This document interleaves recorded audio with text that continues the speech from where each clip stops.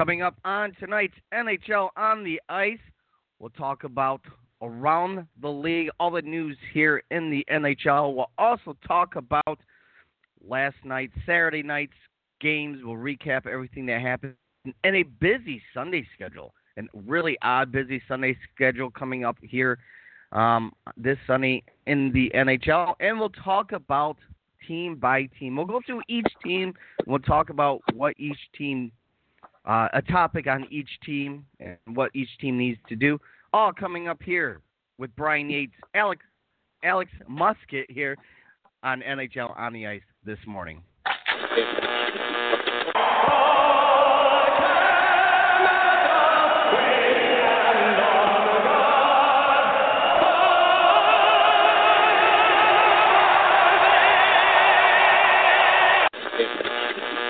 In the corner to Sanderson. Back in front door. Shot. Score! Audio from Sanderson. You believe in miracles? Yes! Unbelievable. Second Pinelli. Coming in with Nystrom. Pinelli to Nystrom. He scores! Bob Nystrom scores the goal. The Islanders win the Stanley Cup. Here's May going in on goal. He shoots. He scores!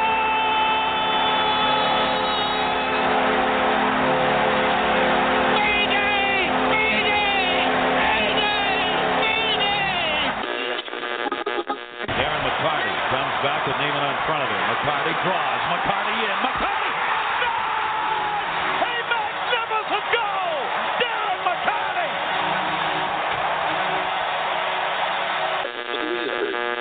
Into the far corner. Matteau swoops in to intercept. Matteau behind the net. Swings it in front. He scores! Matteau! Matteau! Matteau! Defend Matteau!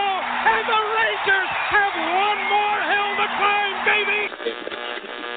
3 seconds left. Into the zone. The Detroit Red Wings on the Stanley Cup champion.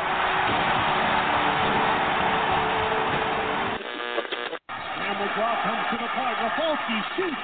Knocked down in the net. Scramble. Lifts and shoots it. A tremendous save by Fleury. They've done it. The Penguins have done it. Sidney Crosby and the Penguins have won the Stanley Cup.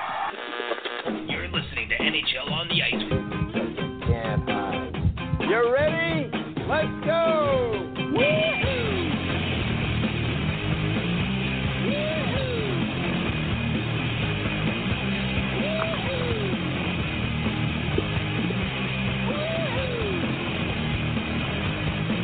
I got my head shaved by a jumbo jet. It wasn't easy, but nothing is.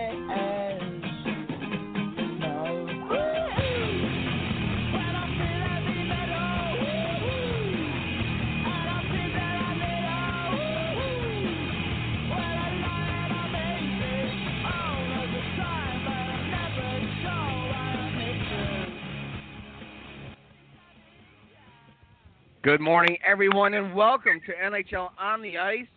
Brian Yates, Alex Muscat here for the next 2 hours talking NHL hockey, catching you up on the week that was. But before we get into some hockey talk, it's rivalry week between Alex and I as our football teams are playing today against each other. That's right. Second year in a row, Pats and Steelers.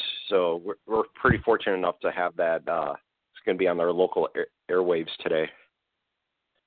But is it really a rivalry when the Pats just kick the hell out of the Steelers every year? Well, you want to count last year. I mean, that was a touchdown. What? No, they ruled it. He was down. They never crossed. I don't know what you're talking about. Yeah, but yeah, it's going to be interesting to see what happens today with James Conner being out, and they got to rely on Juju Smith-Schuster and Antonio Brown. I'm looking forward to this game. I mean, on the flip side, I'm not too happy about the way the Steelers have played the last couple games. I mean, they played like ass in Oakland last week. I don't know. I know John. I know Ames is in here.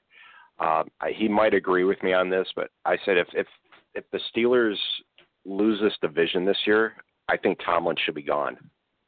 No, Ames would 100% agree with you. Ames is very honest about his team. He doesn't sugarcoat it, but he would tell you absolutely Tomlin would have to go if they end up losing this division to Baltimore. On the flip side, what the hell happened in the last play of the game in Miami last week? Holy smokes. It was like, don't worry, somebody else will tackle him. No, somebody else again. And then all of a sudden, next thing you know, nobody else got him, and Drake runs in for they say miracle in Miami, whatever horse crap they wanted to call it. Come on. New England, you're better than that. Disappointed, extremely.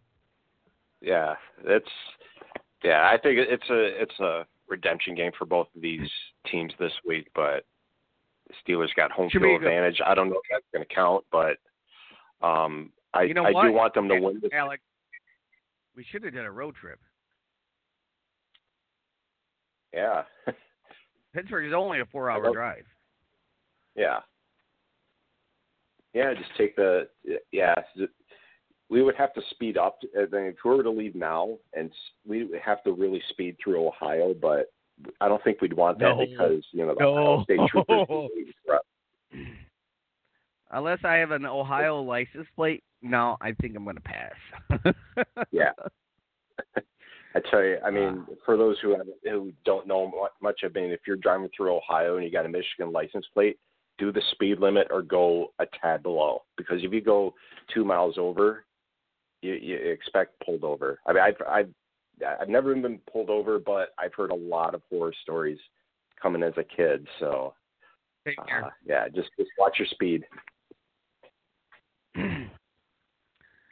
Well, Alex, one thing we need to fix on this show is the length in between shows that we've been doing. We've got to tighten this up. We got to get more shows in. So we got to. I know our schedules have been way crazy, and I'm hoping mine settles down a little bit here. So, and I know you're busy Sunday mornings and retail and stuff like that. We got to tighten this up. We got to get some more shows. We've gone, a week and a half without a show? 2 weeks? Oh. Something like that? I think 2 weeks. I think the last one we did was on a Monday. Yeah, I think it was the third, I think we did. So yeah, it's been almost 2 weeks, so we'll have to figure this out. We'll have to tighten up, get more shows in here. With the Christmas break, I know my availability is going to be a little bit more open. So if whatever your availability is, we'll do it.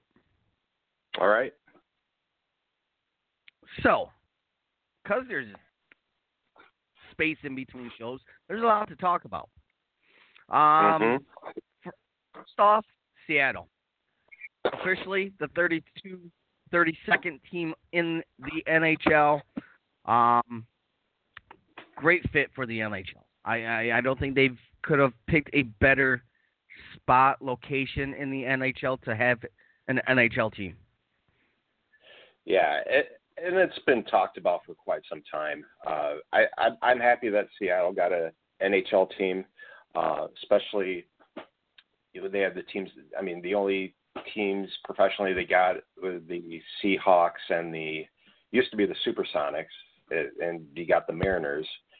I think they deserve it. I think it's on the flip side of that, because their team's going 2020.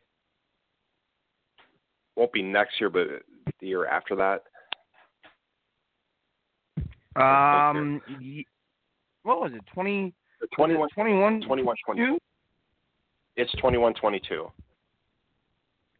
It'd be interesting to see what the team names would be, because there's many you can think of. You can think of the Tadpoles, the Rainiers. My favorite's been the Kraken. I would like to see the Seattle Krakens. Mm-hmm. What about you? You got a favorite one? I like the Rainiers just because I was looking at this Seattle Mariners throwback jerseys that they wore a while back. it's a pretty cool name, and the jerseys are pretty cool. So I don't know if that would translate. Well, Thunderbirds are out of the question because that's the WHL team. And I think they want to move on from the Metropolitans from back in the early 1900s. Yeah. I was thinking that at first when the opposite was first brought up, but that's not going to happen. I'll tell you this. I mean, as soon as they get their GM and management in place, Ken Holland, I think they're going to be under pressure because look what happened with the last expansion team. They were in the Stanley Cup Finals, so they're going to be under a microscope no matter what they do.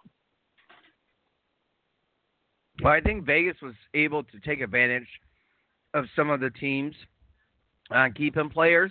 I don't think Seattle's going to have that opportunity in their expansion draft. Mainly, I know we were saying Ken Holland, that his name's been heavily linked, so we'll see about that. Yeah, I mean, I want to go back when they first started talking about Seattle coming into NHL. I'm trying to think who we had on the show. I want to say we had Kevin Allen on the show. And Kevin's been really good. Kevin, way before Vegas came in the league, we asked Kevin where would be the spot for expansion. And he said Seattle. Mm-hmm. NHL's been wanting a team in Seattle for years. So when the opportunity came around, finally, more of a stable opportunity, they jumped on Seattle. He also said that he thinks Kevin Holland would be the next GM of the Seattle franchise. This was before Yzerman stepped down from Tampa. I know he's been busy. He's been really busy. He's been on the road a lot. I'm hoping to get Kevin Allen back on the show soon. He was down at the Camellia Bowl yesterday with Eastern Michigan and Southern, whoever the hell they played, Georgia or something like that last night. So he was at that game, so he was able to come on the show today. But I'm hoping to reach out to him and get him on soon. But he talked about Ken Holland being the GM of Seattle, possibly. And like I said, this was before Yzerman stepped down as GM with Tampa. So when Kevin Allen says something, I listen because he's usually right. And just like and because of Seattle coming in the league, they had to move a team out of the Pacific into the Central. And the next team I want to talk about is the Coyotes. That's a team that I hear multiple things. I hear that they're going to stay in Arizona, that the NHL really wants them to stay, and I get it. I mean, they put a lot of work into Arizona. They put a lot of work in Arizona more than they did in Atlanta to keep them in the NHL. They really think with a different location, a different arena, closer to a major city, that they can get the fan base and grow the fan base and get the fans into the arena. I'm not so sure about that. I mean, and Kevin, the last time he was on the show last year, said, you know what, I'm starting to have concerns about Arizona right now. Right. And with Arizona moving into the Central, an open of interpretation of where they could go. And the next up would be Houston. I was thinking that. Because if you look, all these teams that are in the Central are in the Central time zone. Winnipeg, St. Louis, Nashville, Minnesota, Dallas, Colorado, and Chicago. All in the Central time zone. I think Colorado's Mountain. I don't know. But they're within the same area of time zone. Except for Arizona. Arizona, I believe, is Pacific time. So now with Arizona reluctantly moving to the Central Division, it leaves open, well, I think at 32 teams, you're done with expansion for now, and the one thing you're going to look at is relocation. Arizona leads, I believe, that list of relocation of any team, followed by possibly Florida. Because Florida continues to struggle with attendance. Yeah. Now, we hear Quebec. Well, Quebec keeps getting screwed. Quebec this, Quebec.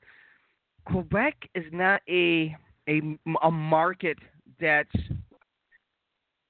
it's a great fan base. It's a big fan base, but the market is the market there for them. We're talking about a Canadian team with their Canadian dollar being low. You saw the hoops and whistles and bells that the Winnipeg Jets had to do to get their team back. So, Alex, I ask you, is Quebec a viable place to have an NHL team? I would say, yeah. It won't be an expansion team. I think they're, like you're saying, they're done. I mean, 32 teams, I think that's tapped out. I have seen a couple games where they've played in Florida. The attendance is, I'd say, abysmal at best. That's probably the best word to describe it. I would say Quebec would be a better viable option than Florida, because Florida, you got fans that are not showing up. Quebec, I think you can have the fan base is there. I think I still think that. Just imagine when you get Quebec and Montreal fans. I mean, that place is going to sell out regardless. I think it'll be a little extra zest to it when you have the Quebec-Montreal rivalry, the rivalry de Quebec back together. I would say, yeah, it's a better option than Florida. Just my opinion. And that's something I'll ask Kevin next time we have him on next time. Is Florida next? Who's next to somebody's got to relocate. There are teams that are struggling in the NHL. We heard stories of New Jersey hemorrhaging money a couple years ago. But Florida is abysmal. Like you said, it's atrocious. I'm not sure if Quebec financially could handle a team. There would have to be a new rink. I'm sure there would have to be a new rink in place for that to happen. And ownership. Yes.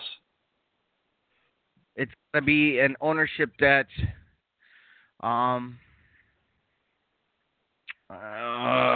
that really has the money to be able to make sure it's viable, right?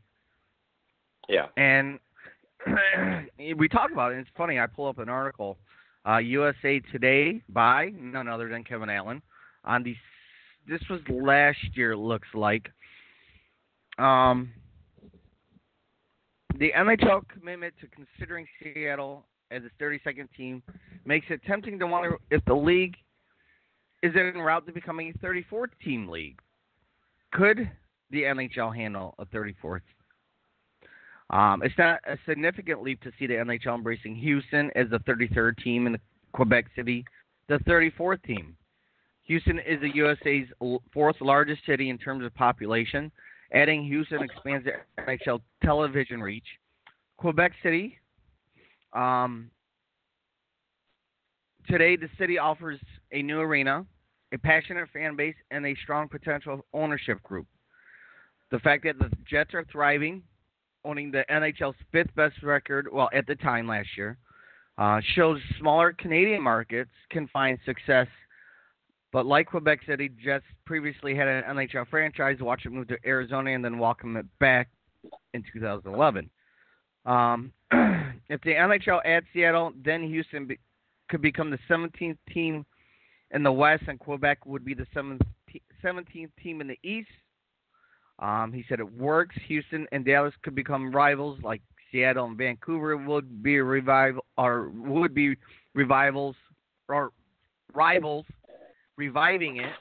The Battle of Quebec between Montreal and Quebec.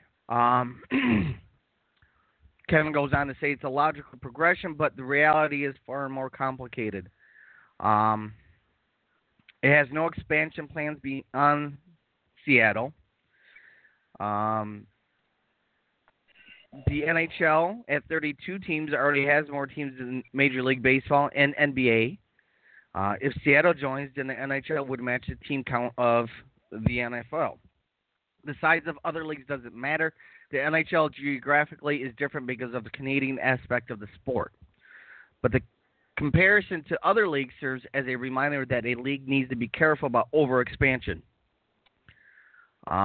Expansion means more teams splitting league revenues. The NHL is thriving economically, but it does have franchise with issues, as the Coyotes need a new arena, as Florida still haven't developed a fan base they need.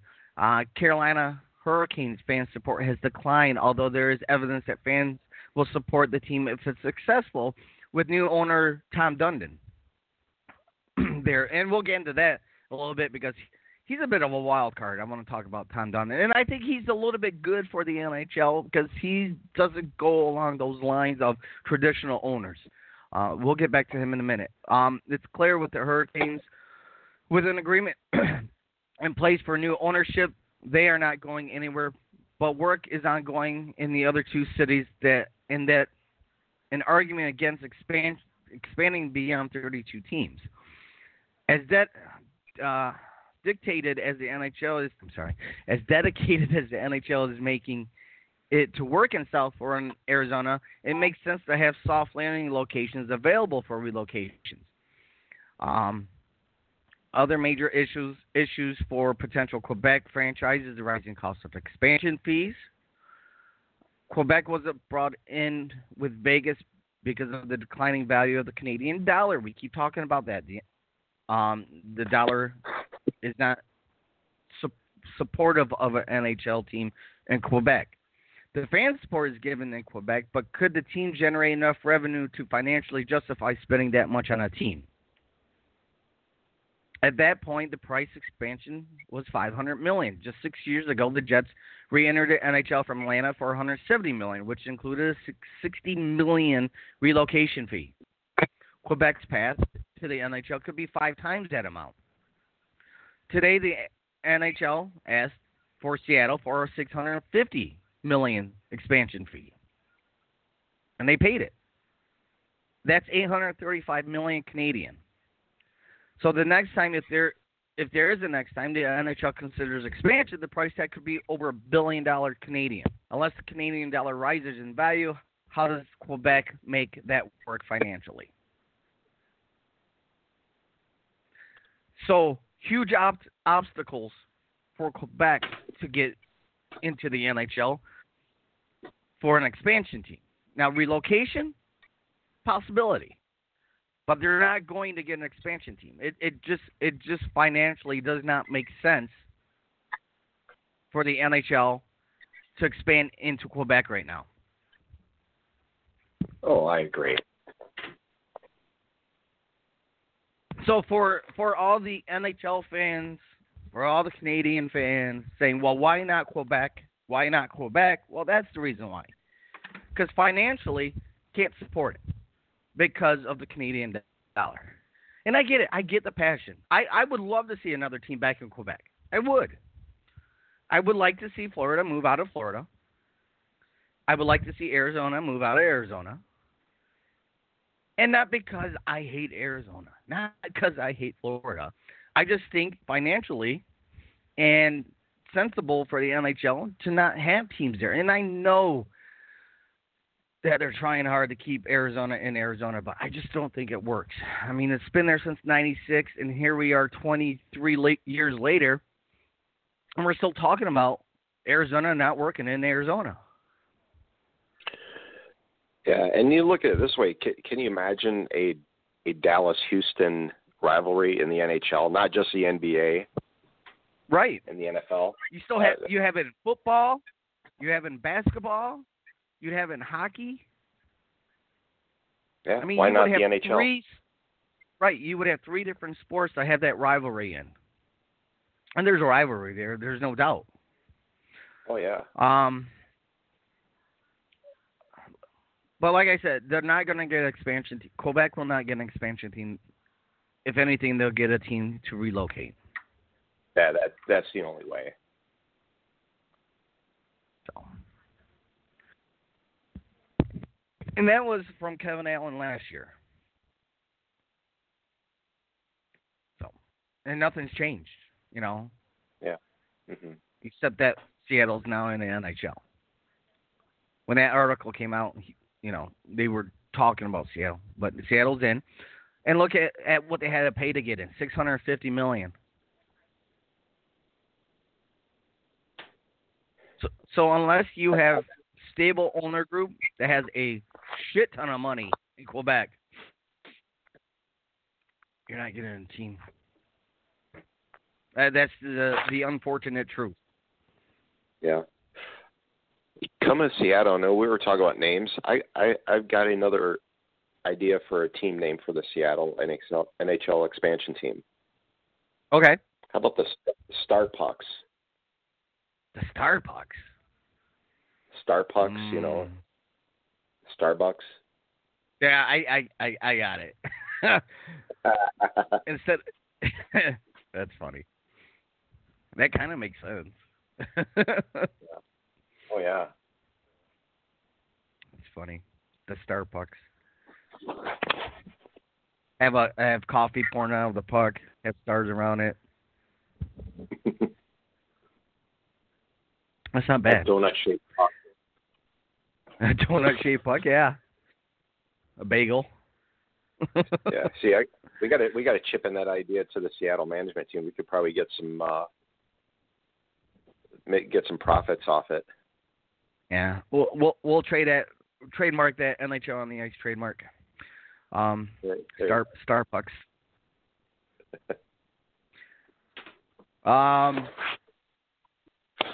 Some news around the league. Let's go back to, what was it, Thursday night. Top 2 teams in the Atlantic Division faced off. And surprise, Andrei Vasilevsky returned for the Lightning against a measurement game between the Lightning and the Leafs, and the Lightning absolutely dominated that game against the Leafs. Yeah, Vasilevsky was awake for that game. You see that save that he made? That's the save of the year. Yeah. And they did pretty well. They did pretty well without him, you know, during his absence, and it just shows, you know, it's like they got their franchise goalie back. You know, that's good. I think it's really that's gonna give them a huge boost. I mean, not that they needed it, or you know, they're 9-1 their last 10 games. They've said they really didn't need him, but that was a litmus test for the Leafs. I mean, for those fans who are saying that they're going to win the Stanley Cup. I mean, they fail miserably in that litmus test on Thursday. Yeah, they went 12-3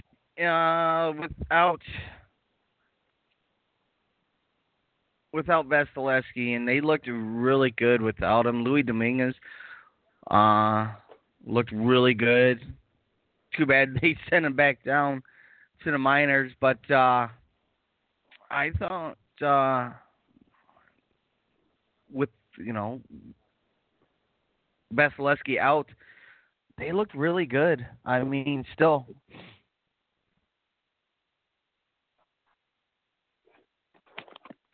And let's see. I had it up, and now it's gone. I don't know what happened to it. Huh.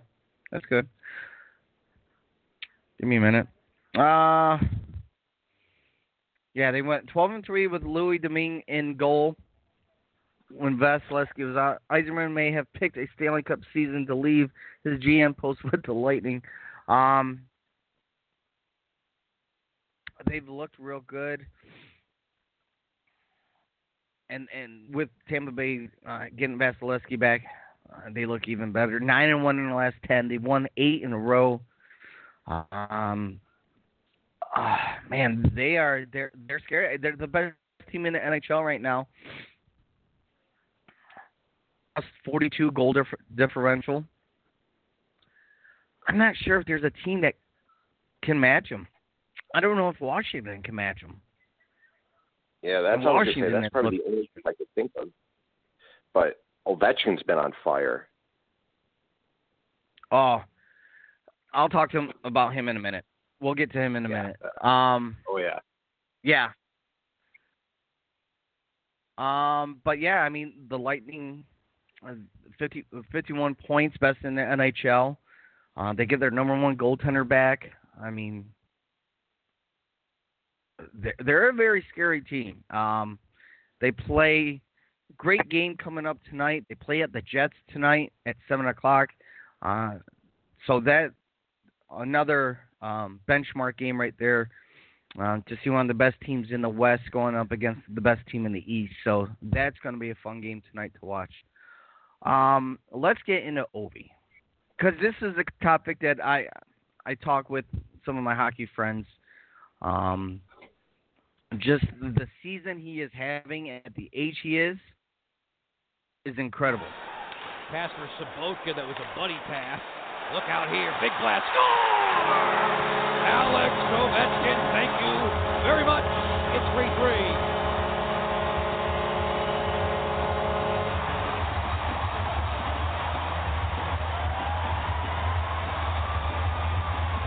The fans are taking this one in, as am I.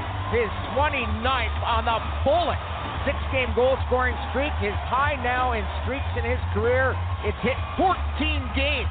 Here is the shot, glove side, and the goaltender Hutton had his glove close, but no. It's almost like the Stanley Cup has re-energized Ovechkin. He is having a phenomenal season at 33 years old, 29 goals, back-to-back games with hat tricks, 8th player with 14-game point streak at age 33 or older. Coming off his second consecutive hat trick, Ovechkin scored the tying goal in Washington's 5th straight win to extend his point streak to 14 games. The Capitals, Ovechkin now needs 1 goal to join longtime Washington forward Mike Gartner as the only player in NHL history to begin their career with 14 consecutive 30-goal season. He has been the first NHL player to 30 goals on 4 occasions, all in the last 6 seasons. Ovechkin became, like I said, the 8th player in NHL history to post a point streak of 14 games at age 33 or older, and the first since Luc Robitaille had a 15-game run at age 34 in 99-2000. He's having a pretty good run, isn't he? He is on pace for like 60, I want to say 68 goals this year, with no signs of slowing down. Could he potentially push towards the record? Pushing for Gretzky, he would have to have. Well, Gretzky's at 894, so that would be. Maybe he might be pushing for Gordy.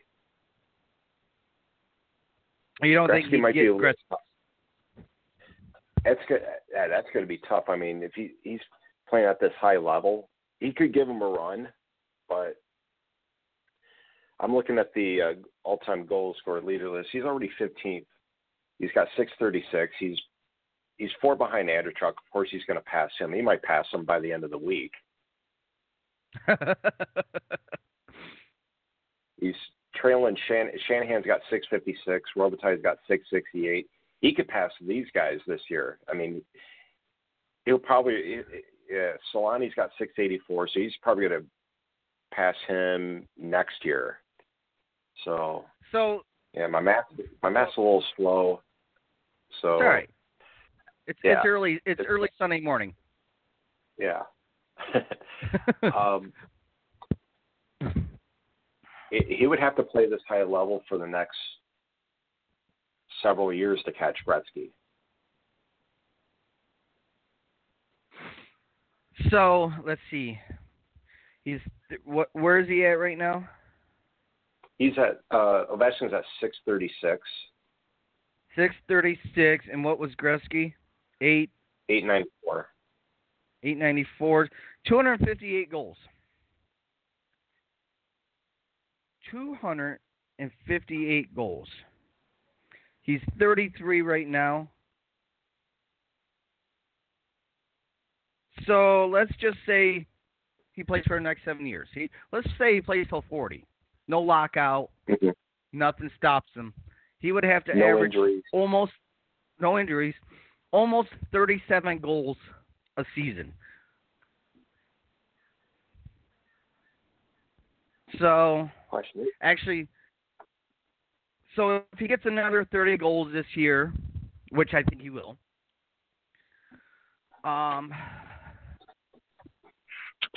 so from age, I should have did it from age 34, but let's say he puts up another 30 this year. You know what? I don't know, man. I mean, if he came in, actually, he came in 10 pounds lighter this year, which is amazing because of all the beer he drank. Because I know the guy can drink beer. I've seen him. I've seen him at the All-Star game in Columbus at a table by himself drinking beer, a lot of beer. You saw his party antics. You saw his party antics over the summer. But he came in 10 pounds lighter. So the guy partied, stopped partying, lost 10 pounds from last year, and looks more dedicated. He looks more invigorated. He looks very, I don't know, I can't find the word to find it, but he looks determined to have another great season. And if he looks like that this year, who's to say he won't look like that for the next 6 years, right? Yeah. I think he's got the potential. He's got the potential to push it. A lot of things got to go this way, though. Oh, I agree. Who knows what happens in 6 years? We could face a lockout. He could lose a year of that, which would suck. Yeah.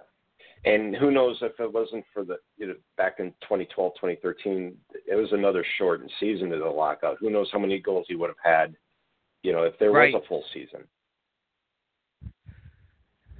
I don't know. He might have the potential to push it. It's going to be fun to see. Well, the year he was drafted in 2004, there was no season after the year after he was drafted. So who knows what kind of numbers that could have been up. But so a year and a half he's lost. Yeah. So no, it'll be interesting to see if he can do it or if he can push it. Would you say that he's the best goal scorer? I'd say he's the best goal scorer of this generation. Where would he rank all time? Because there's like two goal scorers I could think that would be up there. I mean, we never got to see Maurice Richard. First guy to score 50 goals in 50 games. I would say another goal scorer, and he's so under the radar, and he had a really shortened career, which is sad because I would love to have seen him post numbers if healthy, was Mike Bossy. Are you talking pure goal scorers? Pure goal scorer. Yeah, I think you could add Brett Hull to that. Yeah. Brett Hull was a pure goal scorer. Gretzky was early on in his career. Gretzky posted big numbers early on, and then later in his years, he was more of an assist guy. Yeah. I mean, the records that he had, especially with Edmonton, I mean, 50 goals in 39 games, that'll never be broken. Oh, don't say never. But it's a long shot. Time. Yeah. It's definitely a long shot. But it's tough to get 50 points in 59 games in the NHL. Oh, no, I agree with you on that. Well, yeah, I think that's slowly starting to change because of the rules that they are putting in place for goaltenders and their equipment, trying to slim them down a little bit. I think scoring is up a little bit this year. One guy who I think has potential, Patrick Laine, 23 goals. He has the 6 most goals before turning the age of 21 in the NHL. Yeah, that's. He has the potential to be third. He needs 5 to pass Kovalchuk. He needs 11 to pass Stamkos. And he needs, looks like 19 to pass Howardchuk. To have the third most goals before hitting the age of 21, behind Gretzky and Jimmy Carson. Laine's a pure goal scorer. Oh yeah, just think of that draft a couple years ago, him versus Matthews. I mean, both Toronto and Winnipeg are definitely winning on those picks. Oh yeah. I'm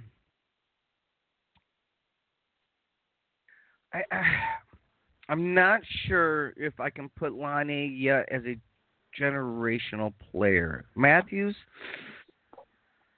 is trending up. Laine, I want to see a little bit more of Laine. I know he's, like I said, he started the season like crap. He had 3 goals, I think, in the month of October. He scored 20 goals since the month of October. Yeah. Well, that trip to Finland really rejuvenated him. Oh yeah, yeah, absolutely. So, imagine if he didn't have this slow start. Oh my God, man, he could be with Ovechkin. He's only 5 behind Ovechkin. Yeah. Or 6 behind Ovechkin. I'm sorry. Yeah, and I look at these numbers; they're pretty impressive. Let's see what happens in a few years. I mean, you hear of all these players that come in the league. They start out like gangbusters. They do really well. Their stats are really good. And you don't know what happened, but they just dip down, and it's there. You never hear them again, or they'll be playing in the minors. Jimmy Carson's a good example because he started out in L.A., had a really good start to his career, became a 50-goal scorer in his teens. He was part of that trade to Edmonton with Gretzky. He did all right there, but he had the trade to Detroit, and then it just kind of spiraled downhill. His career did. So you never know. I mean, you never know what to expect. I mean, that happens in every sport. So yeah, it's going to be interesting to see, if Ovechkin can get there, if Laine can be that player. I'm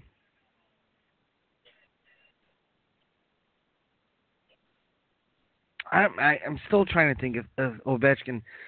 I mean, 6 years is a long time. You're playing till you're 40, and like right now he's on pace for 68. I mean, if he could put say he puts another 60-plus goal season together for 60 goals, 50 goals for the next couple of years, you trim down that average from 37 goals to a little bit less, to about 30 goals a season. I don't know. I think he could do it. I think he's got the potential to do it. Yeah. And like we were saying, everything's got to go his way. There can't be no lockout. He would have to be injury-free. See what happens with that party regimen in the summer. That Stanley Cup, I think that really, win it for the first time helped him out as well.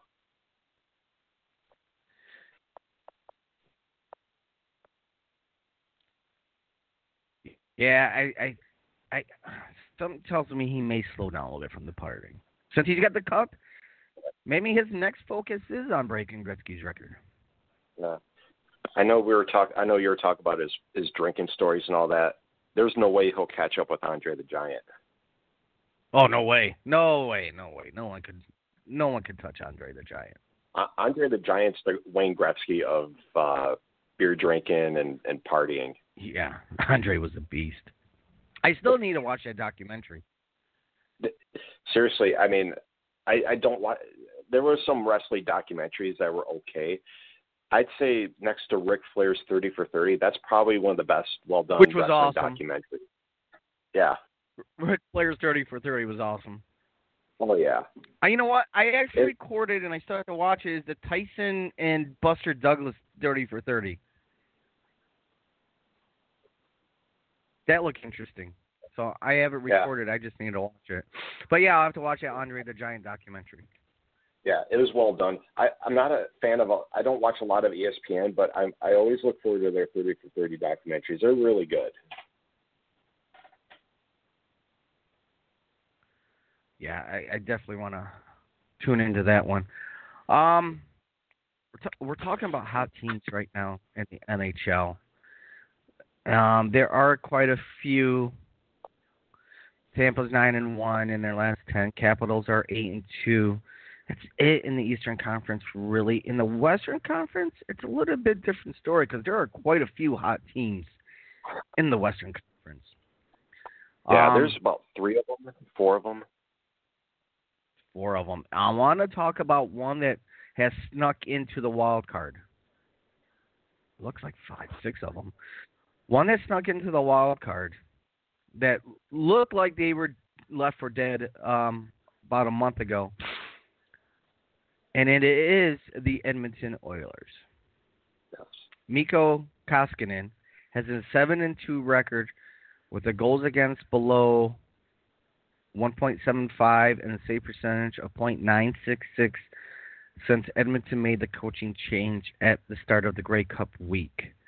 4 coaches changes in the NHL, and none more than this one has had a significant impact on a team that was basically on life support. They're 8-1-1 in their last 10. They are at 39 points. They are tied with the Sharks in the Pacific.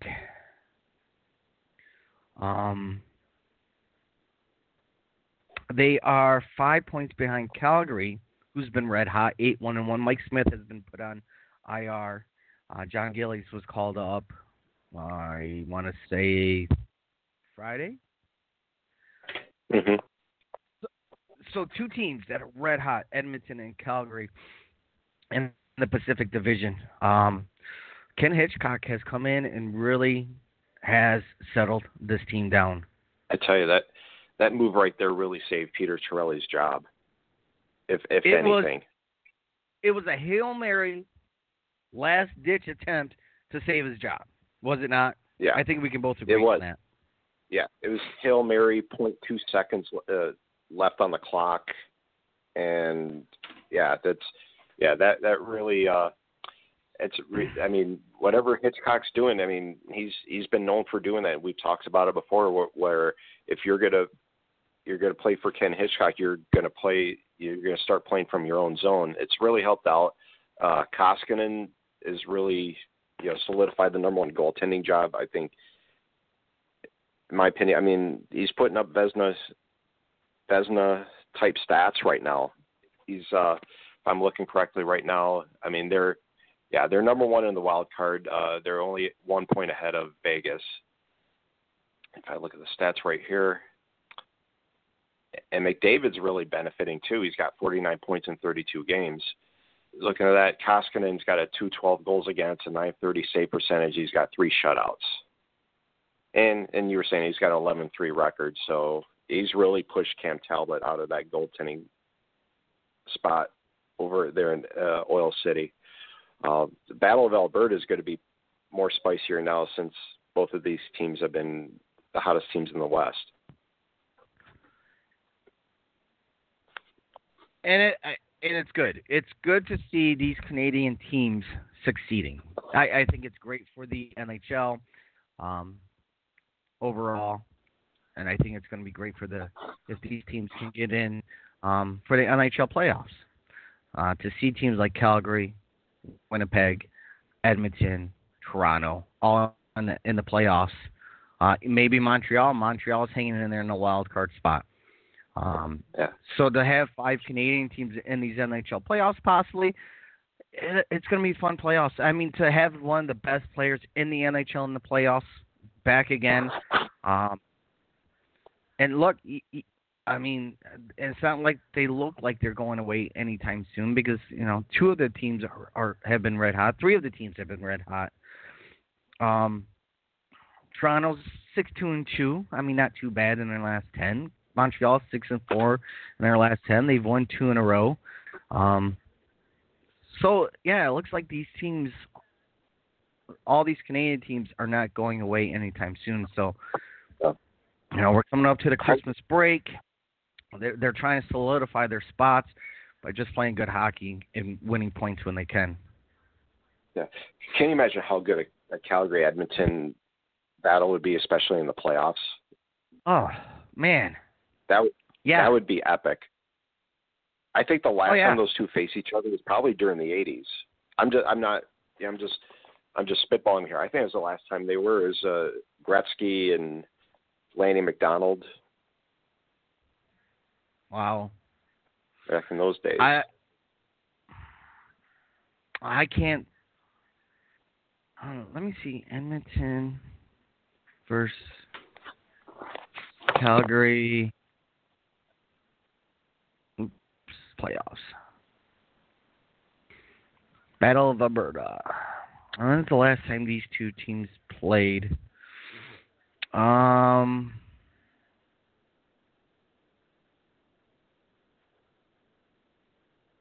can't find when the last time they played. Well, 88. Calgary had the best record in the league, and Gretzky and the Oilers swept them in 4 games before going to the finals.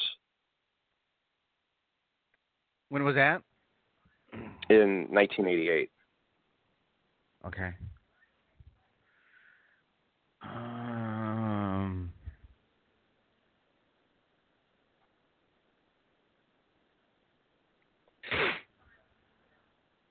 Let's see here. Let's see if I can find some. I think I might have found something here.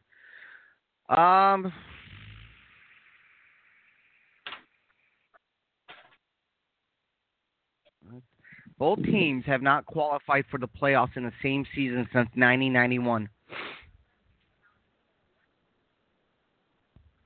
When Edmonton eliminated Calgary in 7 games in the first round. Oh, so I was off by a couple of years.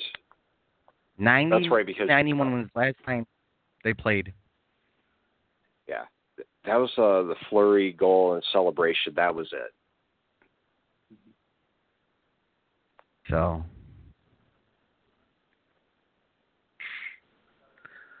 yeah, that would be amazing to see. See those two teams back in the playoffs battling each other. Yeah, it is nice to see Connor McDavid, getting his due with Edmonton. I mean, he's been saddled with some pretty subpar teams, and I think part of his career is being robbed because of that. So it's nice to see that it is trend. I mean, no disrespect to what he's done in the first couple of years. I think him and the team are trending upward. Yeah. Well, Hitchcock's come in and fixed this team. Since he's been in, the goals against have been down. They're playing more of a defensive game instead of trying to outscore opponents. They're just, they're in these 2-1, 3-2, 1-0 games. Mm-hmm. So I think he's playing to their strengths. Connor's playing, 30 minutes a game? I'm being sarcastic, but, I mean, he's playing a boatload of minutes. So, yeah, and that's what you want for your best players. Let's take a look at last night's games real quick. Let's run down some of the games. Calgary with a big win, and we like we said, we continue to talk about Calgary. They get a big 2-1 win over Minnesota. Montreal with a 5-2 win over the Sens. Senators win the faceoff and get in there, and it in? Yes, it is. Scrambled for it. Price was down and shaken on that play. Bumped a little bit and is slow to get back on his skates, but it's a 1-1 game. He's favoring that leg. Brady Tkachuk with the goal there for the Sens, but not enough for Montreal. Price was fine. They rebounded with a 5-2 win. Florida Panthers in overtime. The goaltender. Centering pass here. Dadonov side of the net. What a goal. Sasha Barkov, 1-0 Florida. Settles the pressure down a little bit, and this one's just a pass to an area. How about that play by Dadonov? He lifted the stick right here. As the pass comes across, he lifts the stick of Zaitsev.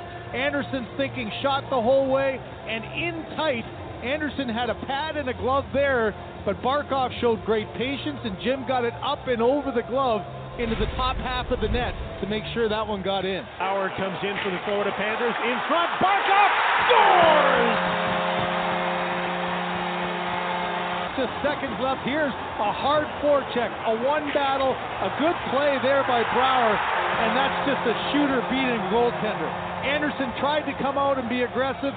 Mulligan on the first forecheck, Brouwer with the pass, and the quick snapper under the blocker of Anderson. That 14 inches stick side is one of the most difficult ones to stop, and that was just a picture-perfect shot by Barkov. Battle for the puck. Jonathan Huberdeau gets it. 2-on-1. Here's Barkov for the win. Scores! And here, they battle outside the line. Barkov with the hat trick, his first of his career in overtime as they beat the Toronto Maple Leafs 4-3.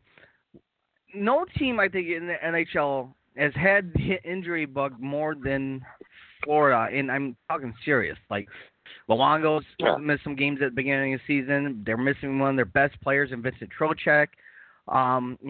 Nick Buchstak is out with an injury.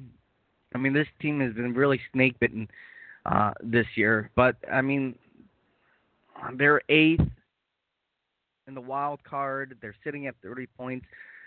They're 8 points out of a spot. It's been a tough season for Florida. It has. And in front of, regardless of the 15 fans that they have over there in attendance, I think a lot of the fans over there in Miami, people in Miami are truly missing out on how talented Alexander Barkov is. Can you imagine him being in Quebec? Oh my gosh, he'd have rock star status. Yeah, he would be my number one star of the night for Saturday with the hat trick, game winner in overtime. Yeah, I mean, can you imagine Luongo being in Quebec and Barkov being in Quebec, Trocheck being in Quebec, Ekblad being in Quebec? Oh yeah, I mean it'd be all the attention. It'd be a lot. They would all have rock star status. And I'm go on. I was looking at Barkov's stats. He's averaging a point a game. He's got 14 goals, 17 assists in 31 games. Huberdeau's been shining pretty well for the Panthers. He's got 38 points in 31 games, 9 goals, 29 assists. So he's been a pretty good setup man this year. So, yeah, it's just kind of underappreciated group of guys down there. I mean, yeah, just imagine them being in Quebec. I mean, it'd be a total 180 as far as fan appreciation and instead of those support, those a lot of empty seats over in Florida. And that's the one thing that bothers me with the NHL is they try to hold on to a franchise to see if it makes it work till like it's almost too late, Like Arizona, they struggled, and Florida has struggled, and we see it all the time of how many fans are in the seats, and it's like, look, man, you guys got to open your eyes and realize it's not succeeding, Yeah, you may have success early on, but right now it's not looking good for the franchise. They hold on too long. What's that? Yeah, it's just the first couple years there in the league. I mean, they were in the finals their third year. Yeah, and, against Colorado. The Rats being thrown on the ice, and John Van Beesbrook being the face of the franchise for the first couple of years, and it's just this is not what it was back then. I mean, what's it going to take for them to say, hey, I think we need some viable options what to do with this team?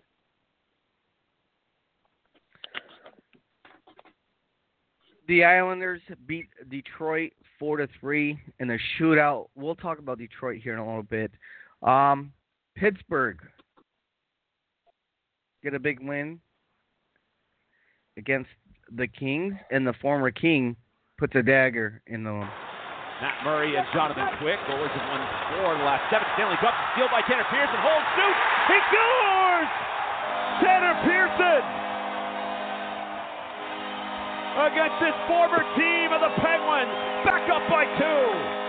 And here Pearson helps his new team beat his former team 4-3. Pittsburgh wins in overtime. Matt Murray comes back off of IR and gets the win in this game. Yeah, it was a much-needed 2 points for the Pens. Nice to see Matt Murray back in the lineup. He hasn't been right at all this year. Looks like he's had some concussion issues, but it's a much-needed 2 points for the Pens. Yeah, I don't know what they're going to do in Pittsburgh because Matt Murray can't stay healthy, and that's the biggest issue. And they have to rely on unproven goaltenders in Tristan Terry and DeSmith. Yeah. Could I don't know. Could this be a team that goes out and go get a veteran backup? Or and I don't know if you heard this. I know that they were talking about getting Jimmy Howard, but I don't know if what would trade Jimmy Howard to Pittsburgh. Yeah. Yeah, that would be a little kick in the balls for the Red Wings. Yeah. I know we'll talk about Jimmy Howard in a bit. I don't know if you could rely on Matt Murray for a full season, or I don't know if you're going to win with Tristan Jerry or Casey DeSmith. Especially if you're going to make a run for another Stanley Cup. Yeah, they've got some goaltending issues there that I think need to be fixed, and I wouldn't be surprised to see Rutherford pull off a trade for a veteran backup goaltender. Left there for Eichel. Eichel full steam ahead, gets in over the Washington line and dragged it right through and took his shot. He scores! Jack Eichel! Oh my, what a play! Coming soon to a theater near you. Sick Mitts, starring Jack Eichel. And on the rush right here, Jack Eichel coming from behind. I love it. I absolutely love it. Eichel stays hot with 2 goals versus the Cats, but it's not enough. They lose in a shootout, 4-3. That's pretty funny. 6 minutes coming soon to a theater near you, starring Jack Eichel. Eichel's looking. He's really living up to the potential for being the number 2 overall pick, just trailing behind Connor McDavid. That Sabres team is really starting to fulfill its potential. It's a good young team. Look, a slow start to his career. He played 81 games in his rookie season with 56 points. Pretty solid, right? 24 and 32. Following year, he plays 20 less games, Alex, in 2016. 24 and 33 with 57 points. Plays 67 games last year, goes 25 and 39 for 64 points.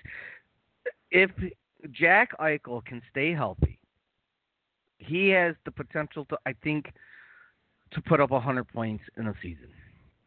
I think so. Oh, I totally agree.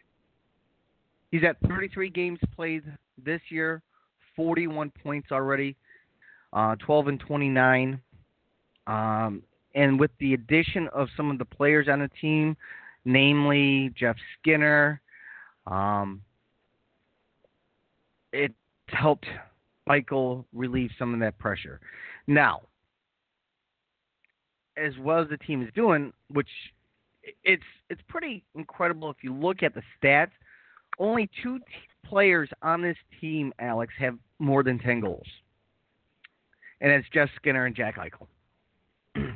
Yeah, that's pretty impressive there.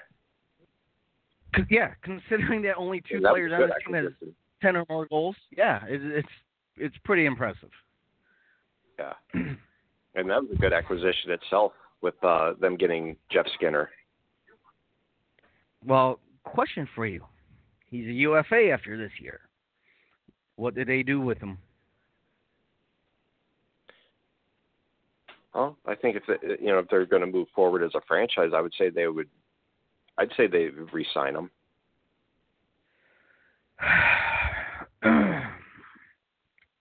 How much money do you think he's going to command? Well, with the salary cap going up a bit, it could be to his advantage. Are we looking at a $9 million player? I think the thing that might hold him back, well, he had some injury-filled seasons with Carolina,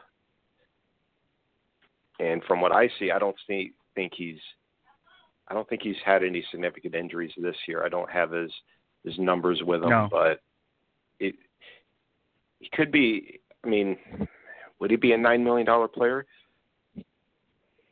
Right now, I'd say he might be worth it. Let's see what he does the rest of the season. He's only 26 years old. He is probably starting to get into his prime. Look, he struggled in Carolina. The best season he put up 2 63-point seasons his rookie year in 2016. His best goal scoring was 2 years ago with 37 goals. He's at 22 right now. Look, I think he's coming into his prime right now. Him leaving Carolina, change of scenery, with a little bit more talent on this team. You get Jack Eichel, Casey Middlestat, another young kid that's still feeling his way through the NHL. Reinhart, Pominville, good core. Yeah. Really good. Couple things on his team. Patrick Berglund suspended for not reporting. He's been suspended indefinitely by the organization due to failure to report to the team. Sabres PR announced there will be no further information or comment at this time. So they have a little bit of issues with that. And look, probably one of the best pure skaters in the NHL right now. He's got 17 points. He's 18 years old. He is Rasmus Dahlin. If you have not seen Dahlin play, you are missing out because this kid can skate. He is 18 years old and just skates circles around some of these players, veteran players. I mean, man, his skating is unreal. He's playing well, way above his years. He's playing like he's been in the NHL. He's 18. He's like he's 28. He goes in spurts without points, but don't let that fool you with his play because he sets up opportunities. He creates space for other players. For 18 years old, this kid, man, I want to say give him a couple of years, and he will be a Norris Trophy winner. I can almost guarantee the points are going to come.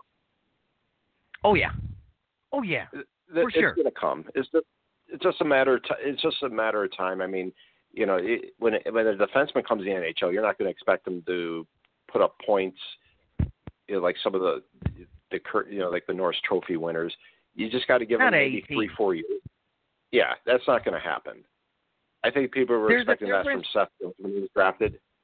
It's different for defensemen than it is for forwards.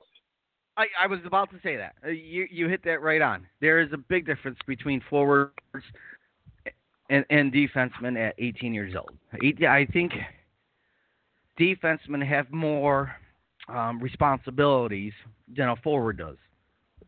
Yes. So if you come in at 18 years old, work on your defensive responsibilities first, then grow your game. I think it just makes you a better player, and I think that's what Dahlin is doing. You know, his first 30 games of the season here, get accustomed to the game, work on your defensive responsibilities.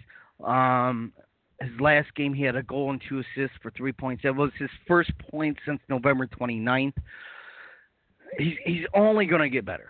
And it's not like he's not getting opportunities, because back December 11th, he had 8 shots on goal against the Kings and didn't have any points. So, I mean, he's getting 2, 3, 1, 3, 2, 2, 2, 8, 2, 3. That's his shots on goals over the last 10 games. Yeah, I'm looking at Dahlin's numbers, and I'm not going to. I'm not calling him a bust as far as stats wise. He's got 17 points in 33 games. That's really damn good for an 18-year-old. Yeah. But he's such a great skater. Yeah, you did see him play at Little Caesars, right? No, I did not. Didn't you go to the Buffalo game? No, I did not. No, I went last weekend to the Islanders game. Oh, okay. Yeah, I one wanted of my coworkers, to. One of my coworkers, I think he was at that game. Okay. I did go to a pretty good game last weekend against the Islanders in Wings. That was the Cronwall hit. Yeah. How good was Matthew Barzal seeing him on the ice? Wow, that was fun. That was fun to watch, and that was one of the reasons why I wanted to go to that game, was because Barzal was in town. Tickets were inexpensive. So took a little guy with me, and we went, and he was good. He's really good. We saw him last night against the Wings, how well he played. He had the game winner. Mm-hmm.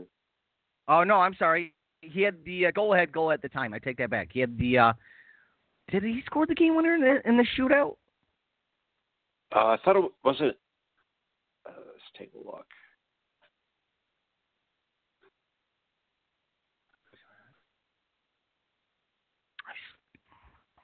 I'm trying to think who scored the game winner last night in the shootout. It was Barzal. Aha! I was right. He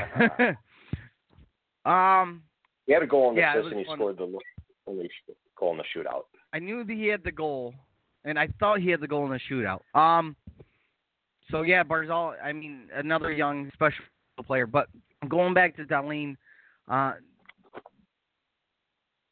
Dahlin joins coach teammate with 3 points, showing Dahlin factored on all 3 Sabres goals yesterday to become the 11th different rookie to collect at least 3 points in the game this season. He became the 9th rookie defenseman in Sabres franchise history to have posted a performance of 3 or more points, a list topped by team's current head coach Phil Housley. Dahlin became the 5th youngest defenseman in NHL history to record at least 3 points in a game.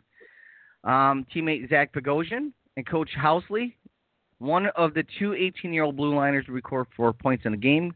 King Clancy back in 1922 sit just ahead of him on that list. Youngest defenseman with 3+ points in a game. Dahlin, like I said, is the 5th youngest behind Phil Housley, Zach Bogosian, Doug Bauer. I remember Doug Bauer. I love Doug Bauer. I thought he was just a gritty defenseman. And Craig Woolen. Yeah, I mean, look, this kid's going to be really good. And he's a future Norris defenseman winner. Yeah.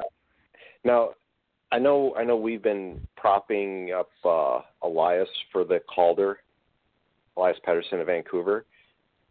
Mm-hmm. You know what? I would say Rasmus Dahlin would be he'll be a Norris Trophy finalist and a winner eventually. How about a Calder Trophy finalist?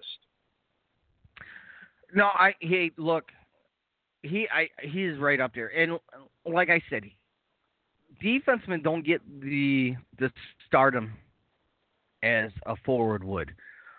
You talk about Pettersson. He extended his assist point streak to 6 games last night, both the longest runs by any rookie this season. In doing so, he matched the Canucks record for longest assist streak by a rookie and moved within 2 of equaling Pavel Bure's franchise record for longest rookie point streak. 6 games right now. The only rookie forward to post an assist streak longer than 6 games since 08-09 is Connor McDavid. He had 7 games. Pettersson's opponent Sunday, Vancouver. They played. Is that who they play? Did I see that right? Oh yeah, that'll be a fun game tonight. Edmonton and Vancouver. Only 2 other rookies, regardless of position, have achieved the feat in the span. Shane Gossaber, 9 games, and Neil Pionk, 7 games. So again, we talk about the 2 rookies in the NHL, Dahlin and Pettersson. Continues to have a strong rookie season with Vancouver. Pettersson is up to 34 points now. And on a team that is full of minuses, he is a plus 13. Yeah, that's pretty impressive. The Brockstar had a goal last night too. Yeah, I saw that. He's starting to slowly come back now. He had a goal and assist in Philly's win. And I'll get to that in a minute because Philly's a hot mess right now. We'll get to Philly because I think they're starting to match. You got what? I was going to say I was going to talk about Philly too in a little bit. Yeah, they're starting to match Ottawa as being the dumpster fire of the NHL. Continuing last night's scores, Anaheim beats Columbus 2-1 in overtime. Nashville over New Jersey 2-1 in a shootout. Colorado wins 6-4, and Vancouver over Philly 5-1. But it was a sweet goal. And it's cleared out to center. Pouliot to Horvat, tipped up ahead, and the Flyers try to dance in. Lawton shoots, scores. Scott Lawton gets one back for the Flyers, and it's 3-1. And he comes through with a. Scott Lawton had a nifty goal last night to pull him in within 3-1, but Vancouver ends up just destroying Philly 5-1. I watched a little bit of that last night. I think I watched till it was 4-1 and I fell asleep. So,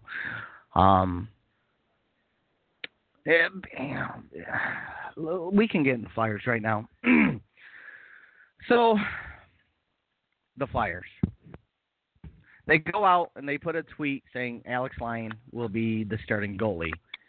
And then it was like that tweet gets deleted, and then Anthony Solars is now your starting goaltender for the night, who had just played the other night.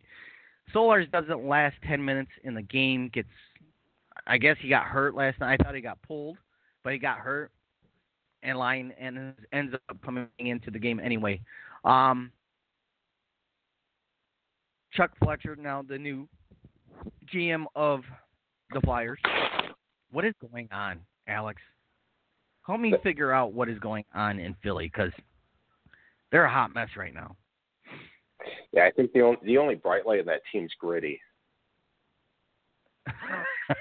That's bad. He's their MVP. That tells you something right there. Yeah, that team is such it's a dumpster fire. I mean, outside of the fact that you got Giroux and Voracek and Couturier, I mean, that's Konecny, Wayne Simmons. That's a pretty good core, but you're not doing anything with that. You're and how it's still amazing me that Dave Hackstall still has a job. Yeah, I'm shocked by that as well. Yeah, I did read something on Twitter last night saying that depending on how the Canucks, or not the Canucks, but the Flyers did, especially in the last leg of their West Coast trip, is that Hextall was going to get fired and Joe Quenneville would take over. I don't know how accurate that is going to be. I mean, we haven't heard anything yet, but that should happen. I mean, if they really want to steer this ship. I think this team is lost right now. We'll have to get Russ back on, talk to Russ about this team. But they are just completely – they're lost. They're 28 points. I think a lot has built up on this team. Wayne Simmons is in the last year of his contract. There's been no extension talks with him. There's been trade speculations with him, and I think it's just Toronto talking about it. And I'm talking Toronto fans, not the team, about him going to Toronto. But I think they've got too much wrapped up within their organization to go after a guy like Wayne Simmons. I know he's in the last year of his contract, but, I mean, he'd be a great fit, but I don't think that's what they need. I think they need defensive help for Toronto. But if you go through the roster, you got Carter Hart, who's not ready yet. Hold on, I got something here. What is this? So this is from, is this morning? This is this morning. Chris Johnson of Sportsnet stated on Saturday night that Dave Haxtell could be done as the coach of the Flyers. Haxtell's Flyers have lost 4 in a row and now are returning to Philadelphia for Tuesday's game against Detroit. The question is will Haxtell be behind the bench for the game? It's beginning to look like a change is in store for the Flyers, that Haxtell is on his way out. So this was at 8:50 this morning. So there we have it. So, yeah, I mean, so they don't play till Tuesday?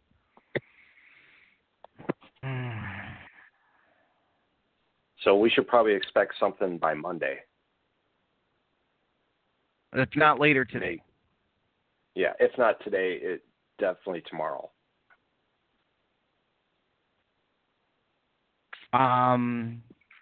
This is from a few days ago from the 31 Thoughts by Elliot Friedman. It's a good podcast, by the way. Yeah, and a lot of interesting information on it as well. Philadelphia GM Chuck Fletcher joined his team for the Western Conference road trip, or Western Canadian road trip. He's going to use the opportunity to talk face-to-face with several players. Wayne Simmons is one of them. There will be a restart in negotiations soon. No guarantees, but definitely an attempt.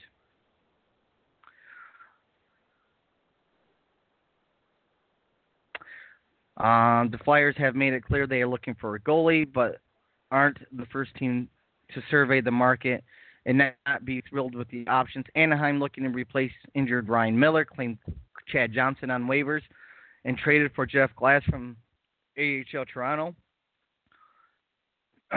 Okay. Is Ken Holland smoking crack? Let's get into this. Detroit's made it clear they want at least a first-round pick for Jimmy Howard. Yeah, I was reading that not too long ago. I mean, I don't know. Is he smoking crack? You're not going to get a first-round pick. No. It's Jimmy Howard. It's not Jonathan Quick. It's not a guy who's got a Stanley Cup. It's not Corey Crawford who's gotten a team with a Stanley Cup. It's Jimmy Howard. Yeah, it's not Carey Price for winning the MVP or Vezina back in 2014. I mean, well, look at it this way. I'm thinking what Holland's thinking, and that's a very scary place to be. Look what he got for Brendan Smith a few years ago. I know, and look what he got for Tatar. I get it. Yeah. But I'm just thinking from that point of view. I get it. I know. It blows my mind that Vegas gave up what they did for Tatar and then sent him to Montreal for Pack. I think he's overreaching here, though. Would you say maybe a third? At most, I'd ask for a second. Yeah. But if I'm going for a third, I want a third and a fifth. Mm-hmm. If I am going any higher than a second, I want 2 picks. I would want a third and a fifth back for Howard. If I'm not getting a first or a second round pick, I want 2 picks. Yeah. That's fair. Who I think that's fair. I think Look, so. Howard is a solid goaltender. I still think he's a solid goaltender. And what bothers me lately is Burney getting a lot more of the starts. Now, I get Burney got the start last time because of a back-to-back. I get that. Mm-hmm. But Burney's starting games not on a back-to-back. Maybe you can help me, Alex. I don't understand why. Are they showing off Burney more? Maybe. It could be it. I mean, and I'm looking at I'm starting off with what Howard did on Monday night. I mean, without him, the Wings don't win that game. Maybe that's where Holland says, "All right, I'm asking for a first-round pick." But then you have a game like Friday night. Yeah, against Ottawa. Yeah,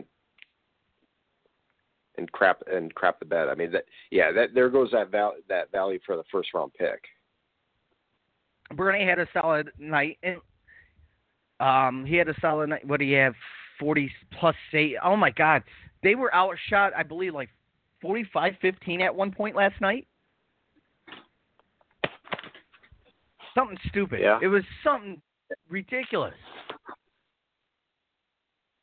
And I looked at the top of the screen. I'm like, is that right? Is 45-15? Let me look at. I was stunned. The injuries have absolutely killed him. And remember when the Wings were on a roll, winning games? Oh yeah, they were white hot. 48-21 ended up being the shots last night. 48. Burney made 45 stops. Yeah, I'm looking at that. That's insane. So the Wings were red hot, right? They were on fire, right? They were winning games. Yeah. They had a good streak going. Now the injuries are starting to pile up again. Anthony Mantha gone. Mike Green gone 3 to 5 weeks. Danny DeKeyser out 6 weeks. Erickson was questionable for last night's game. I'm not sure if he played because I didn't see him. Yeah, he did play last night. Erickson, Cronwall. And I believe they went with 7. Yeah, I believe they went 7 defensemen and 11 forwards last night with Witkowski playing defense. Mm-hmm. It was so funny because last week they did the same thing against the Islanders.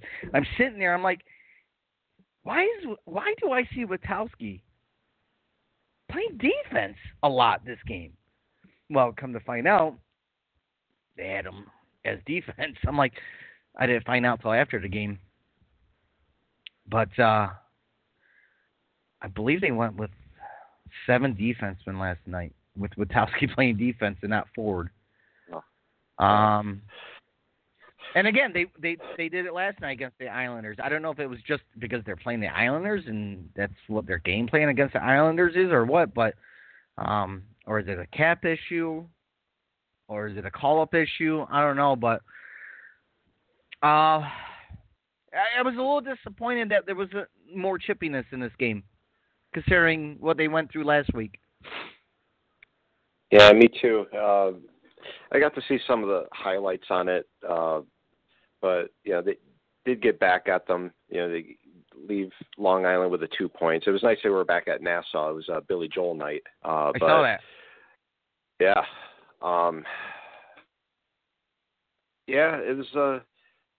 It was one of those games. It was another game, and the Wings have done this multiple times this year where their goalies have to face 40 plus shots and win the game. A ton of shots last night. And you're not going to win games. You're not going to win games when you're giving up 48 shots a night. No, that's Now, go on. I was going to say, I mean, what I know, going back to what Ken Holland was saying, it's kind of hard to go inside his head on what he does. It's like Dumb and Dumber. Oh, right when you totally redeem yourself, you do something not that smart. Yeah, I'm baffled by it. I don't know. I don't get it. I don't know. I don't know what to say. I mean, they have a grueling rest of this month, Alex. They have 5 away games and 2 home games for the rest of this month. They're at Philly, at Carolina, home to Florida, at Toronto, Pittsburgh, and Dallas, and then back home for a New Year's Eve tilt against Florida. Then they're home for 4 games: Florida, Calgary, Nashville, Washington. And they got mollywopped by Washington the last time they played, which was it was embarrassing. Yeah.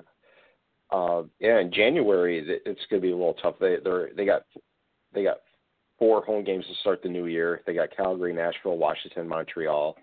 Then they got their trip to Winnipeg and Minnesota. And they got 4 more games, and then you got the All-Star break coming up. So the schedule's not very kind to them. No. And I was looking at the standings. I mean, they're outside the bottom 10. I mean, I think they'll lose for Hughes with Detroit. I think that's kind of gone now. I think that goes to either I came to grips with it. Or I'm sorry, LA, Chicago, or the Flyers, or the Blues. And I want to talk about the Blues too in a minute, but go on with the. I think the Blues both failed. Yeah, you know what? A question was directed towards me on Twitter from Phil Berry. Phil wanted to know, is there a generational player in this upcoming draft? Is Hughes. Now, I've heard Hughes being compared to many players. He's not. I hear he could be. He's got the potential. I hear that, no, he's not quite the generational player as people are saying that he's going to be. He's maybe more of a McKinnon type of player and not more of a Matthews, McDavid kind of player. Where do you think Hughes falls into this realm of between? Is he going to be between in the middle of McKinnon and Matthews? Because, I mean, that's not a bad spot to be, considering, look at what McKinnon and Rantanen are doing in Colorado right now. Yeah. I mean, kind of tough to say that he's... I ask you because you're more of a juniors kind of guy. You've done your time in the junior circuit. You've seen junior players. You've been to many games. You've interviewed many junior players. You've watched quite more junior games than I have. Mm-hmm. If there's a comparable I see to Jack Hughes, I haven't seen him live, but I've seen some of the games on TV and on YouTube. He wouldn't be the American McDavid. I would probably say, I'd say his game's more comparable to Patrick Kane. Okay, I've heard that comparison too. Yeah, I'd say he's good. Would he lead the league in scoring every year? Probably not, but he's going to be up there in the Art Ross Trophy race. It won't be right away, but once he hits it, his stride, in his early to mid 20s, he could possibly do that. But yeah, I think that would be a safe comparison. Would be to the guy from Blackhawks, Patrick Kane. Well, we'll have to fix that, Alex. That you haven't seen Jack Hughes. We'll have to fix that. I'm sorry. Yeah. We'll have to fix that. You and I got light things. Yeah, I know. I get it. Maybe a Saturday night we can head out to Plymouth and watch one of these games with Hughes. Oh yeah, yeah. That would be our homework assignment for a future podcast. Absolutely, I like that. But a homework assignment. Yeah. We got to catch a Friday game because it's $5 Fridays. Oh, I bowl Friday nights. Oh, it's what kills. Yeah, it's hard for me to take a night off of bowling. I know, as funny as that sounds. Yeah. We'll try and make something work. Oh yeah. Yeah, we'll do some negotiations. We'll try and make that work. Yeah. There's still a lot more I want to talk about. Okay. We got 20 minutes in the show, and I know you got to take off right away. Let's talk about goaltenders in the NHL real quick. Quick actually does not have a no trade clause, no trade movement. Does LA struggling? Let's package this all together real quick. LA, Chicago, Blues. LA, do they package quick? Do they start trading off for the future? Do they start moving guys like Jeff Harder? Do they try and move Kovalchuk? It'd be good luck to whoever who wants that contract. Plus, he's up there in age. Maybe I would package a deal for Jonathan Quick. I mean, he still has some good hockey left. A lot of injuries in the last few years. Yeah, I would. Injuries. Yeah, I mean, yeah, I think it's tough to say that the injuries are behind him. I'm sure that it's going to happen, but I would say, yeah. I mean, I think you got Jack Campbell and Cam Peterson, as the number 2 and number 3 goalies. I mean, why not? Maybe see what you can offer Quick. Quick has 4 more years, but his salary takes a big drop after $7 million this year and next. Crawford has 1 more season at $6 million and $5 million cash. Just seeing if there would be interest. Again, both guys have quite a few injury questions. So, what about Jake Muzzin? Do they move on from Jake Muzzin and Alec Martinez? Teams that need defense, Pittsburgh, Toronto. I would say, yeah. I mean, if I'm the Leafs, I would try to see what I can get for either Martinez or Muzzin, because they do. We've said this ad nauseum on the podcast. They do need help on defense, and not just offense from their blue line, but they need some grit. They need a beaten potatoes guy on the blue line. Yeah, all these teams I think need to rebuild. Chicago, they're trying. They sent out Nick Schmaltz. They got Dylan Strome. I see what they're trying to do. They're trying to get younger. They're trying to get younger contracts, cheap contracts with high potential guys. Like Schmaltz is going to be worth quite a bit, hence they moved him out. What about the Cat? I mean, the Cats looked really good for Chicago this year, considering they're struggling. DeBrincat has 13 goals, 12 assists.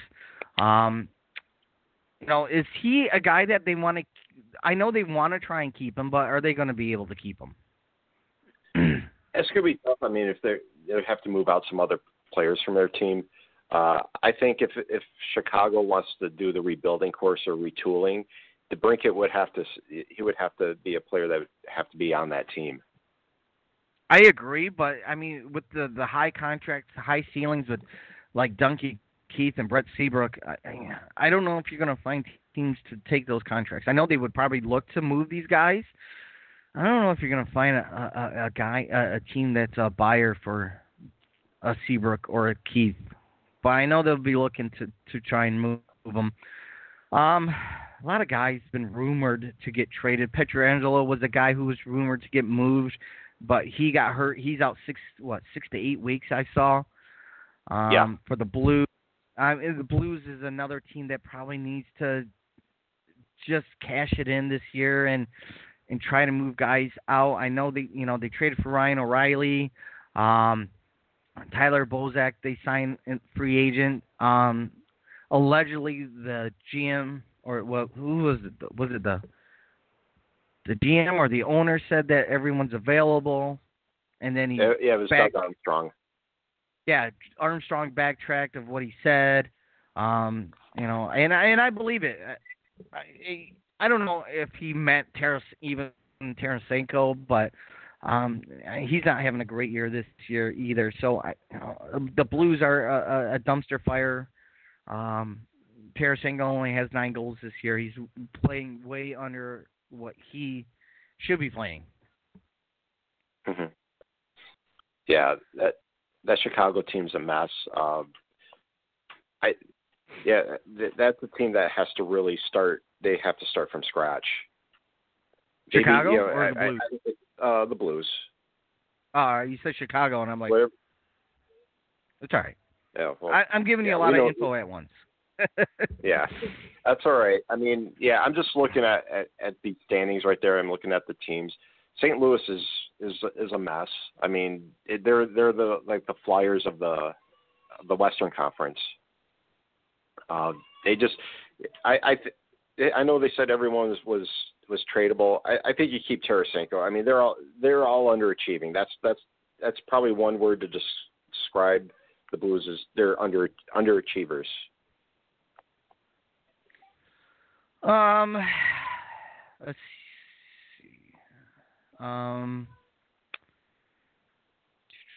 Oscar Cliffbaum will be out quite a long time for Edmonton. They're another team that could look into try and get a defenseman, but in his absence, Darnell Nurse played 30 minutes. 4th most single game of time of ice in the NHL in 2018-19. Yeah, Darnell is a workhorse. I got to talk to him when he was in St. Louis. Did an interview with him. He was a workhorse even when he was playing with the Sioux Greyhounds, and he was. I think he's starting to live up to what they did when they drafted him back in 2014 or 2013. I think they might be a team in the market for a defenseman as well.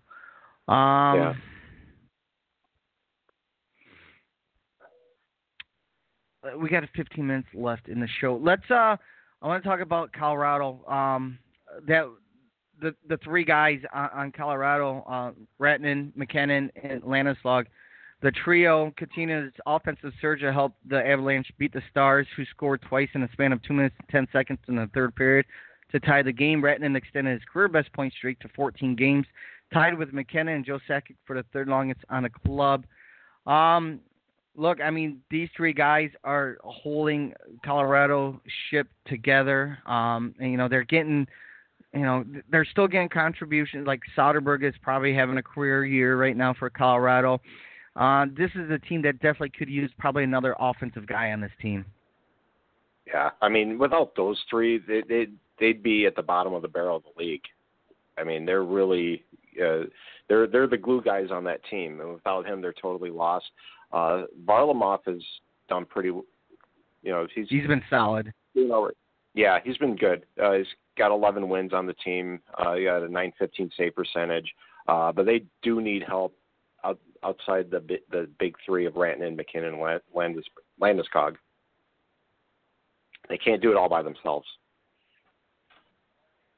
If the Dallas Stars do not make the playoffs this year, is Jim Nill done as GM of the Stars? I think so. I mean, he got his guy in Jim Montgomery. They've done okay, but I don't know if you maybe give. Let me think there. Give Nill a mulligan just because he's got a first-year head coach. I think they're going to connect later on with the season as far as the on-ice chemistry. But it's a wait and see. I think gun to my head, I say yeah. If Nil doesn't make the playoffs this year, he's done. Very performing, underachieving. They are 3 points out of a wild card spot. Minnesota 2 points out of a wild card spot as well. What does Minnesota do? I mean, Minnesota's the team. You know, they're just kind of like there, right? Yeah. They're a good team. They make the playoffs and they bow out in the second round. Yeah, that's like what the Red Wings were in the early part of this decade. They'd just be there. They just be there in the playoffs just to get eliminated in the first round. Yeah, I don't know what else for them to do on this team except maybe I don't know, man. I mean, they need a scorer like Zach Parise isn't the scorer he used to be. Mikko Koivu is getting up there, and Niederreiter. It's just Charlie Coyle has been rumored to be moved. I don't know what this team needs to do. I mean, they went out and got Ryan Suter and Zach Parise a few years ago. They've got one of them over the top. Right. And it really hasn't done nothing. So Minnesota's an interesting team to be they're kind of there. Vegas, they've surged. They're back into it, 7-2-1. And look, right now, my MVP of the NHL is Fleury. Oh, yeah. He's at 18 wins to lead team. But, yeah, he's really surged. And we've said this before. I think, Pittsburgh gave up the wrong goalie. But, yeah, without him, they're nowhere near where they're at right now. He's on pace to play like 70-plus games this year. Wow. And it's safe to say he's a Hall of Famer. Oh, yeah. Yeah. Yeah, Fleury is definitely holding the Vegas team afloat right now. They get Stastny back Friday night. Pack's been banged up a little bit as well. He's not expected to be out too long. But, like Will Carlson isn't having the season like he did last year. Even though he does have 26 points, he's got 13 goals, but he's not like on a tear like of 43 goals as he was last year.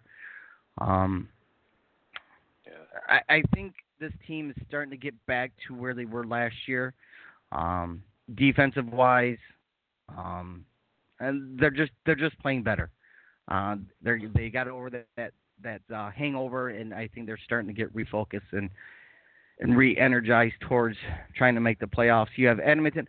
You got the Sharks. The Sharks are a team that, again, they're there. They're there every year. They're competing every year, but they can't get over that hump. What do the Sharks need to do? Well, they did make a push last year when they got Evander Kane. Because I see them. They're sitting third in the Pacific. They're one of those teams. I mean, they make the playoff. They made the finals a couple of years ago. But yeah, they're there. I think they're different than the Minnesota Wild. On roster wise, I think they're better. I think that's a team I would be scared to play if they were to make the playoffs. There'd be a team that I probably might not want to face. Carlson looks like he's starting to play a little bit better. He's got 21 points through 33 games. He's got a 4-point game streak going right now. He's got 5 assists, 5 assists through his last 4 games. No goals, really. He's only got 2 goals this year. Is it just they're fighting for, like, him and Burns are not playing on the same power play line. They're fighting for power play time, and it's I don't see how you can keep those two apart. Yeah, that's yes, I'm looking at like Carlson's out there for 50 seconds is like, I got to get off it. I got to get Burns on the line. It's like if I'm Carlson, if I'm the coach, I'd be like, Carlson, you stay out there as long as you can. On a power play. Yeah, I mean, Carlson logged heavy minutes with the Senators.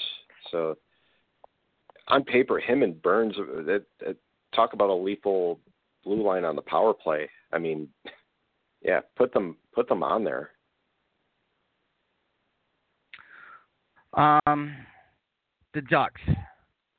The Ducks continue to battle injuries, but yet here they are. They're second in the Pacific Division at 41 points, 3 behind Calgary. I don't know how the Ducks are doing it, honestly. I mean, you lose Raquel, no Corey Perry, you lose Ryan Miller, your backup goalie, no Cam Fowler. This Patrick Eves. This team has been banged up all year, but yet here they are. They're second in the Pacific. Yeah, it's one of those things. It's like if one man's down, it's next man up, and they're hitting the right buttons. They've done pretty well. Gibson's been a stone wall for them, and he's got a .927 save percentage. But don't let the 254 goals against fool you. He's keeping them in games. But yeah, it's like what they're getting it from all different types of places. But yeah, they're hanging in there, and it's a pretty good thing for them right now. Yeah, it's been amazing what they have been able to do this year. Like I said, with a very banged up roster, and they continue to. Wow, Corey Perry's not due back to March 1st. It's crazy. And they're still doing good. Yeah. Fowler has a facial fracture. Raquel will not join the Ducks on their upcoming road trip. So yeah, he could miss a little bit of time. And Miller's out 6 weeks. So they ended up getting Chad Johnson off of waivers. And then you have the Flames, who are leading the Pacific with 44 points. They're hot. If and Mike Smith's been placed on IR. Maybe David Radich is a guy that can take it and run with it now. And they got a big win against Minnesota yesterday. Yeah, it's his cage now. I don't know how you give it back to Mike Smith. Radich has he's posting up solid numbers with 10-3 record, a 222 goals against, and a 925 save percentage. It'd be insane to give the reins back to Smith once he comes back. We have a guest joining us for the last 5 minutes of the show. Can you believe that, Alex? I had a guy calling the last 5 minutes of the show. I know, right? He is Alan Zlatarzinski. Hey. I don't know who he is. I just want to know what y'all thought about what you all thought about that 5-0 lead the Caps got out on the Wings the other night. Well, I just want to get your take on that. That is probably the worst Southern accent impression I have ever heard. Only you would call in the last part of the show and ask something we've already discussed. I'm sure. I was thinking about you both the other night when I was watching that game. I'm sure you were. And, I was, and I didn't text or bother either of you after it was over because I know that your Wings are in a rebuild mode. But gentlemen, how are you? We're doing great. Hockey season's in full swing. We're all right. No, we talked a lot about Ovi on the show today. Just the being 33 years old, leads the league in goals with 29 goals. Alan, I'll ask you, because you are a very opinionated man. You're a very honest man when it comes to this. Can Ovi challenge for Gretzky's record? No, I don't. Well, I don't know. Normally I would say no, but then you look at this guy. Are you kidding me? No, we've never seen anybody celebrate the Stanley Cup. I didn't think Ovi would play the first 15 games of the year this season because I thought his liver would need at least that much time to recover from the off season. But honestly, guys, Stanley Cup hangover. If ever you thought you were going to see one, you thought this was the guy that was going to have it. The guy blows my mind. I will tell you this, at the risk of sounding biased, Now, obviously, he can't continue at this pace, or I don't know, can he? But one of the most incredible performances of his career to start this season, I think. And you know what, guys? Maybe winning that Stanley Cup last year turned on a switch. You know, we saw it with the Pittsburgh Penguins a couple of years ago. Brian, I think we saw it with your Wings. And I think, Brian, you made a fantastic comparison last year to Steve Yzerman when he won a Stanley Cup later in his career and what that was able to do to spark him towards the end of his career. And, of course, the Detroit Red Wings. So you never know what can happen as far as for challenging for Gretzky's record. I don't know. I mean, I part of me says no, but the other part of me says, well, why couldn't he? Ovi has consistently done what others think that he won't be able to do. Alan, he's on pace for 65-plus goals this year. That would put him around like 658, 657, somewhere right around that area. He needs 257 goals after that. So say he gets 65 this year, he'll need like 257. All right, well, so he's 30. What'd you say he was, 33? 33. He would need to average almost 37 gols for the next 7 years. Yeah, I don't think say he plays a 40. But yeah, look, I think he could play till 40, but that's a tough to crack. But say he goes off for 50 goals the next couple of years, and then he goes 30, 30, 30. You know, he stays healthy. There's no lockout. He continues to play at a pretty decent high level. I think the chance is there. It's a fun topic to talk about, but I think the chance is there. You got another expansion team. Yeah. Yeah, look, another expansion team. I mean, we saw what the Knights did, right? But you're adding another team into the league. That never makes. I mean, you're adding another roster full of players into the league, right? I mean, that doesn't make. It doesn't make the overall talent in the league. You know what I'm saying? I mean, Right. I mean, so I mean, who knows? I mean, anything is possible. I think the lockout thing there was a good point. Because it's not like that's never happened before, right? Right, and there's rumblings for the possibility again that could. Yeah, he's been fun to watch this year. That's for sure, guys. And I'm shocked. I really am shocked at what that team as a whole is doing. And you know what? Ovechkin has he put that team on his back last year in the Stanley Cup playoffs. And they haven't gotten off yet.